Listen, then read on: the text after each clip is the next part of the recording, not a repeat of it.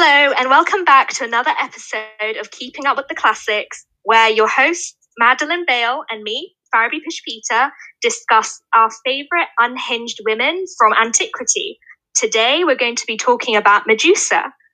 Just as a disclaimer, sorry about the somewhat poor quality of the audio in last week's episode.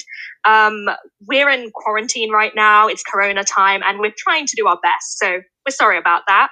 I will now hand over to Maddie to explain the myth of Medusa. Thanks, Farabee. All right, so Medusa has got a couple of origin stories. So I'll just go the two most well-known ones. So the first one's pretty boring, actually. It was just that she was just born that way. She was just born as a hideous Gorgon along with her two sisters, Sino and Euryale. Her two sisters were immortal, but just for the convenience of the plot, I guess Medusa is not. Poor Medusa is mortal. And that's basically it. They're the kids of like some primordial sea gods and a sea monster, which is a bit dull. However, I think the version that we both prefer is Ovid's version of her story, which is a lot sadder, but there's also a lot more depth to it. Basically, Ovid's version of the myth states that Medusa was once a beautiful mortal woman who was desired by basically everybody. So naturally, a woman that was that beautiful caught the eye of a god, specifically Poseidon. So Poseidon seduced and then raped Medusa in a temple of Athena. Yikes. Crikey. Yeah, crikey indeed. This understandably really annoyed Athene because, I mean, the disrespect.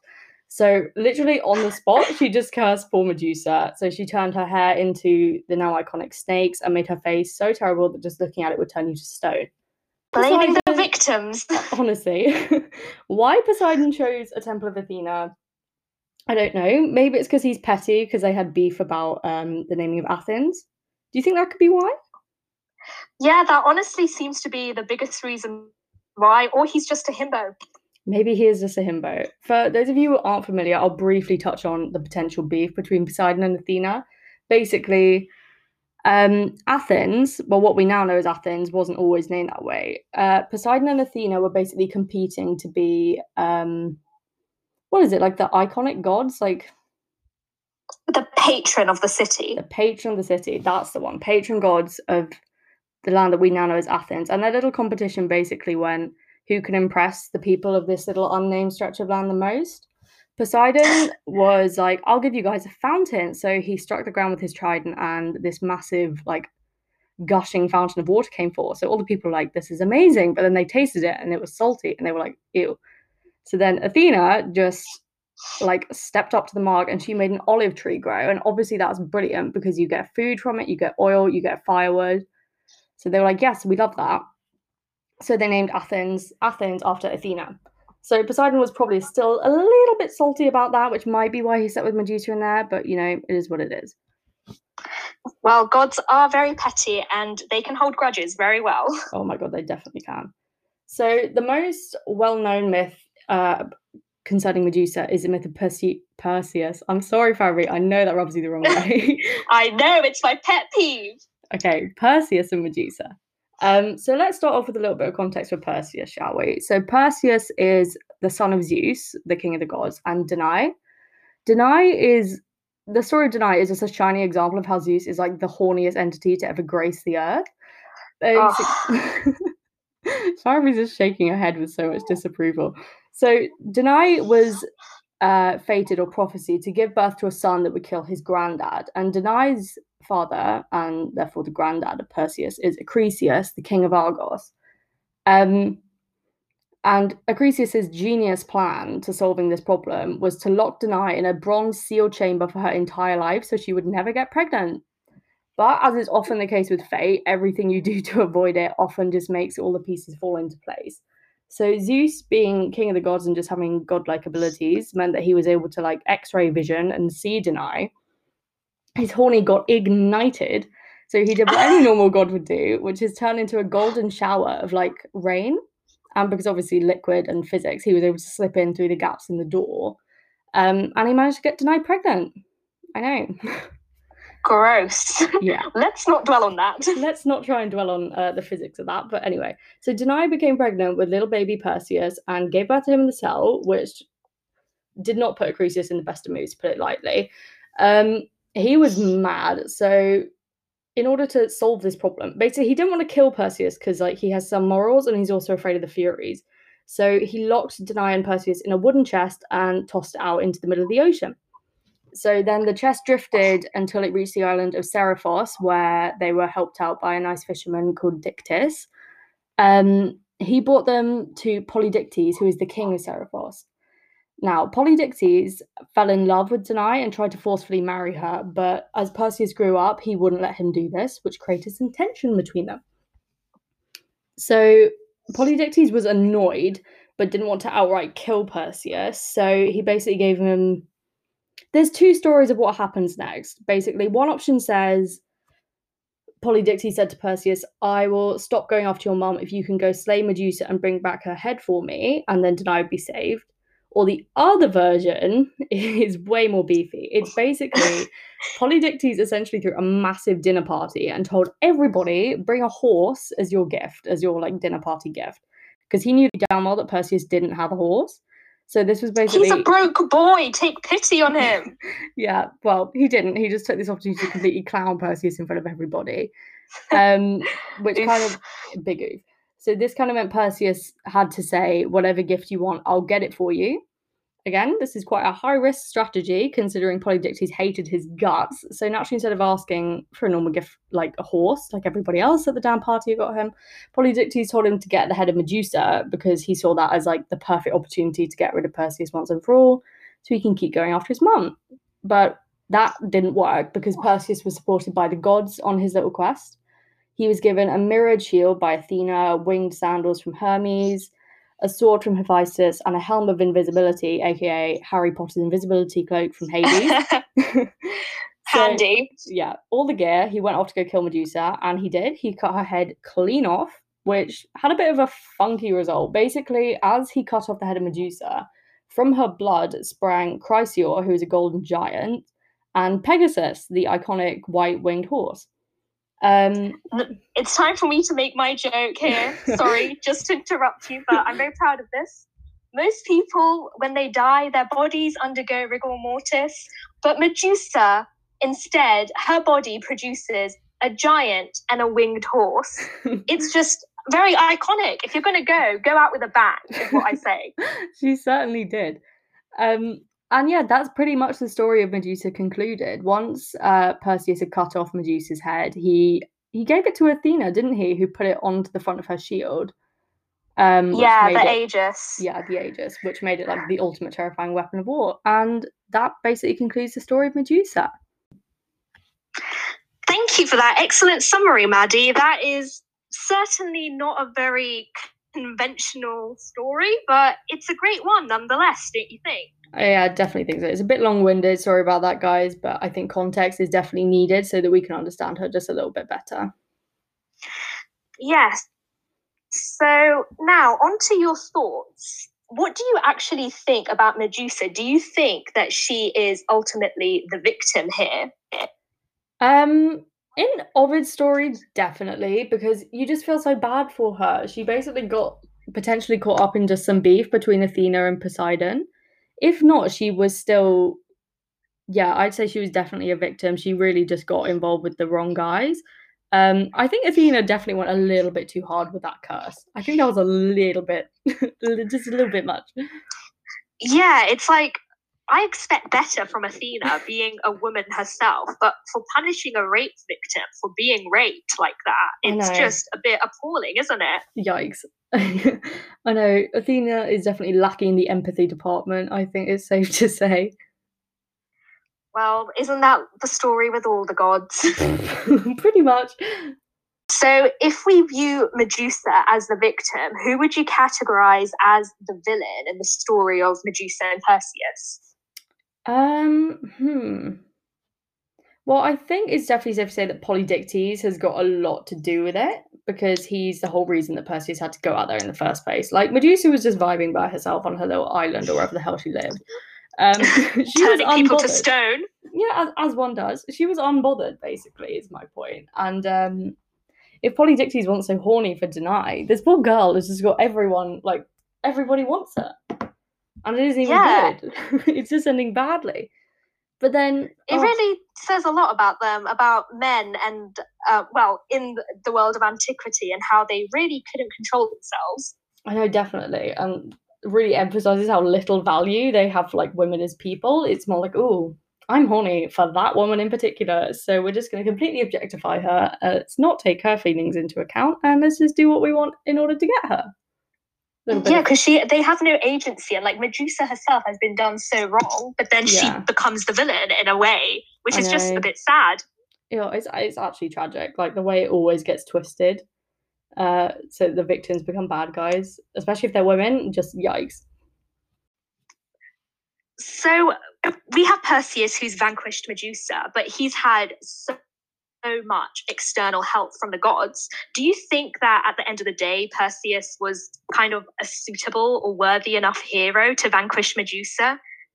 Well, I mean, compared to other heroes, I'm gonna go ahead and say it. I don't think Perseus meets the mark, in the sense that he just literally gets everything handed to him on a silver platter, like all the gear, all the advice that he needs just gets straight up given to him by a whole host of gods. It's not just Athena, it's Athena, Hermes, Hephaestus, Hades, like the whole gang is there. They're all helping him out. It's not like someone like Jason, who pretty much had to grind out by himself. Obviously, he had Medea's help near the end there, but I don't know, he just had so much assistance that it was almost like, what do you want? Like, you want a prize for, like, well done for competing, well done for taking part in this thing that everyone else set up for you. Like, great job, champ.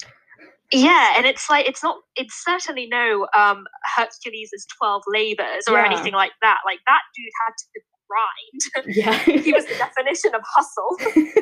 He really was. Yeah, Perseus is just kind of floating along, like taking what's given to him and just doing what he's told. I don't know. Do you think that reflects on his parentage because his father is Zeus? Do you think the element of favoritism plays in there? But then again, one could say that about Hercules as well. Yeah, I feel like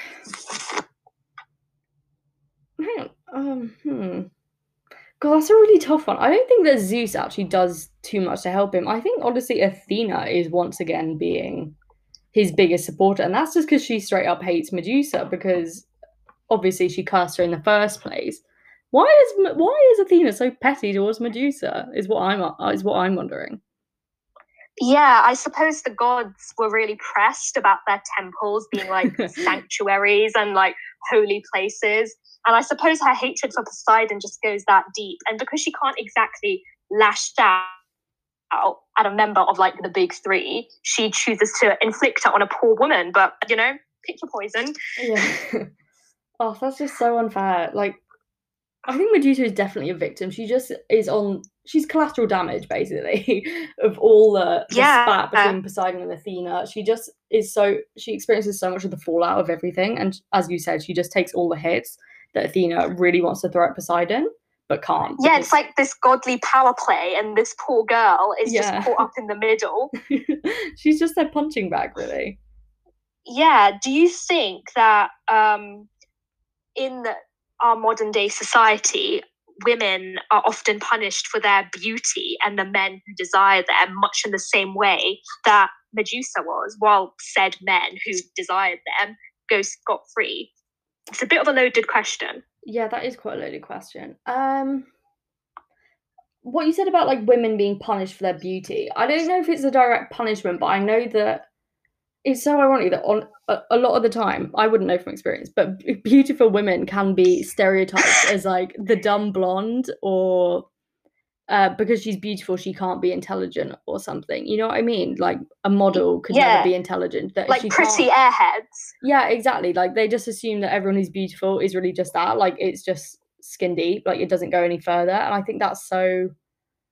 Oh God, it's so objectifying. It's so insulting that and so superficial. Yeah, exactly. Like if a woman's pretty, she can't be anything more than that. I think it's because it's so. I was actually talking about this with my mum, basically talking about how some men can be really intimidated by a pretty woman if she's like intelligent as well. So I guess maybe they do it out of fear, like they resort to just being like, oh well, you're just like a dumb blonde, you're just in that head, you can't be more than that, because they're straight up scared, like they're panicking. You know what I mean? Yeah, and it's also quite interesting because like Medusa was the only one out of her siblings that wasn't, well, like that, you know? And then in the end, she ends up being the most hideous out of them all. It feels like a twisted form of revenge, justice. I don't know. Yeah, definitely. I wonder. I don't think Ovid mentions Medusa's sisters in his version, does he? I think Medusa's just out here vibing by herself. Or, I don't know. Yeah, Ovid himself doesn't. This is just like the non-Ovid version of the myths, where her sisters are just chilling, being like the ugliest people around. And then Medusa's there like, oh my god, I'm beautiful and it's great. Until it's not. Yeah, until it's not. Okay, so speaking of Medusa, can we just talk about Percy Jackson's portrayal of Medusa? Oh my god. Everybody here is a PJO stan, you know? And can we just talk about what we're not supposed to be talking about, the Percy Jackson movies? I just want to say, a warning, never watch the movies. They don't exist in our heads. Yeah. But in the Lightning Thief movie, Medusa was played by Uma Thurman, which I just found ridiculous, because you can't just get Uma Thurman and put some snakes on her head. Why would you waste a brilliant actress like that? That's Medusa. Exactly. And she's meant to be hideous. You can't just get a famous, beautiful woman and put some snakes on top of her and be like, wow, terrifying. I know. And like, can we just talk about how awful those CGI snakes were? Like, my god, what was going on with the blending on her face? I just remember being appalled at the CGI. I was like, what am I looking at here? The CGI was more terrifying than Medusa. Exactly. Honestly, I had nightmares about that CGI afterwards, just how terrible it was. This is not what the ancient Greeks had in mind when they were envisioning Medusa. We're doing them dirty. Yeah, honestly. However, that being said, I think the Percy Jackson series, I think most of the people who are listening to this have probably read Percy Jackson, unless they're like senior knowledgeable classicists. And if you are, then you're probably way too smart to be listening to this podcast. I apologize.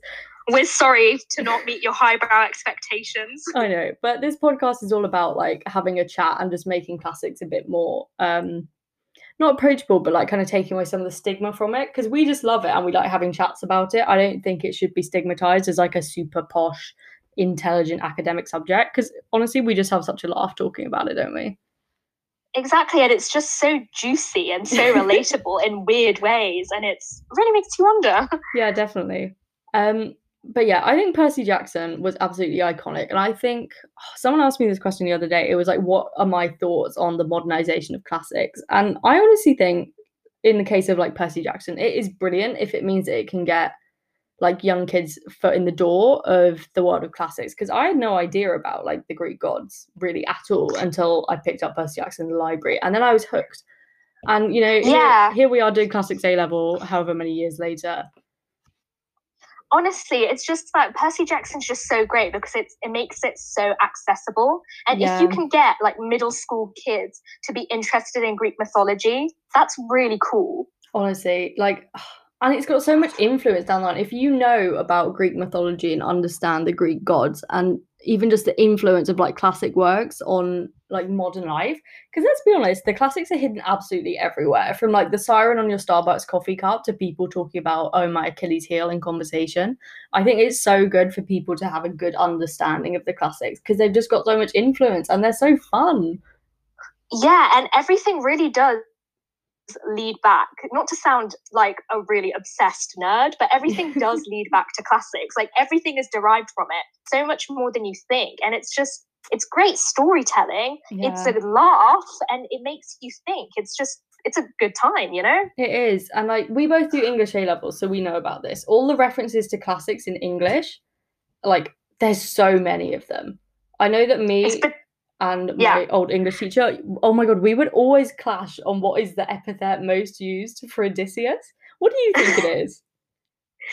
It's probably something like, I don't know, like shrewd or wise. Yeah, but something along those lines. Or godlike. Godlike. It was just so funny to me because I would say like noble or long-suffering, because obviously we've studied the Odyssey. Oh, yes. And to revise for it, we've had to go through book by book and like write down all the epithets used. So we know for a fact that in our translation, that is the phrase that gets used the most. But my English teacher is like, no, it's cunning. The word you're looking for is cunning. And I'm like, well, actually, it depends on the version of the book you've got, doesn't it, mate? Well, I can fight him in a parking lot because that is not true. Noble long suffering. Everywhere you go, we're told how much Odysseus suffers. He's the OG sufferer. I love you're willing to square up with your English teacher about this. I know he's like 80, but I'm willing to do it for the classics, and you should too. You should be scared. You're going to catch these hands, Mr. English teacher, who we're not going to name for legal reasons. Please don't sue us. Okay. So getting back on track, we were talking about Percy Jackson. Yeah, who was I was talking to? Yeah, I was doing some kind of like interview practice, and the lady I was doing it with, we were talking about the Roman mysteries and how, like, on a similar vein to Percy Jackson, it is so good to have like modernized kids versions of anything to do with the classics and myths, because it has such an influence on you. It's one of those books that, like, I don't know, it sticks. You know what I mean? Yeah, and it just gives you a greater understanding of the world that you're in and the context of that world, which is like, apart from the really great entertainment value reasons, it is also just really nice, and it's educational, but in a way that doesn't feel educational. Yeah, honestly, like our classics class, we have so much fun in it. And it's just bants all day long. It really is. Like, we need to give a shout out to, I'm gonna name her. She might be listening. Miss Whittingham was such a brilliant teacher. It's such a shame she's had to leave because she's got a promotion, which we're super proud of her for. But if you're listening, Miss Whittingham, you're an absolute legend. Thank you for being such a brilliant teacher and making classics so fun and accessible. You're honestly a G. You're a real one, Miss Whittingham. You are a real one. Yeah, you make classics so much fun. And yeah, she's just like the perfect example of someone who genuinely loves their subject, and because they love their subject, it makes you love it. And yeah, I feel like if more people understood what classics really is, we could share that with so many more people. Like, the amount of girls in our school who think that classics is all about, oh, you must know Latin and Greek, and it's like, nope, we do class civ and we just talk about myths and analyze the language and talk about like ancient society, and it's a great time. And most of the time, all we're doing is judging ancient people's lifestyle choices. And anybody, I can attest, anybody in this day and age loves to judge other people. So why don't we judge them together and have a great time? Or it's Farabee trying to dismantle the patriarchy in one 50-page essay and getting told off by her teachers for it. I know. I've decided that I can't always say implicitly misogynistic for everything, but it is my life philosophy. Everything is implicitly misogynistic in antiquity. Farabee versus the patriarchy strikes back in episode 2, guys. Yep, square up. Come on. Okay, so sorry for going off on a slight tangent, but getting back on track of PJO, I just need to plug this. This is not a sponsorship, but honestly, Rick Riordan, you can sponsor me and I will take your money. But basically, I just need to plug the PJO Disney Plus series that is coming out in October, I believe. And this is a great, October. It's really soon. 2020. Yeah, literally 3 months? Yeah, what month is it? July. How did I not know about this? It was everywhere. Where have you been? I know that there's a Greek mythology Netflix thing coming. It's called like Kronos or something. That might be completely wrong. Don't hold me to that. But I know something on Netflix is coming to do with Greek gods. I did not know it was on Disney Plus. Yeah, and it's a live action thing, and they're actually going to get actors that are their age. So we're going to see a 12-year-old baby Percy Jackson. Dude, that's so cool. It's everything that we wanted. I'm literally having to Google this right now. How did I not know that existed? Maddie's hyperventilating now. I am a little bit. I'm sorry, guys. This is big news. It is. Honestly, Walt Disney, just take all my money at this point.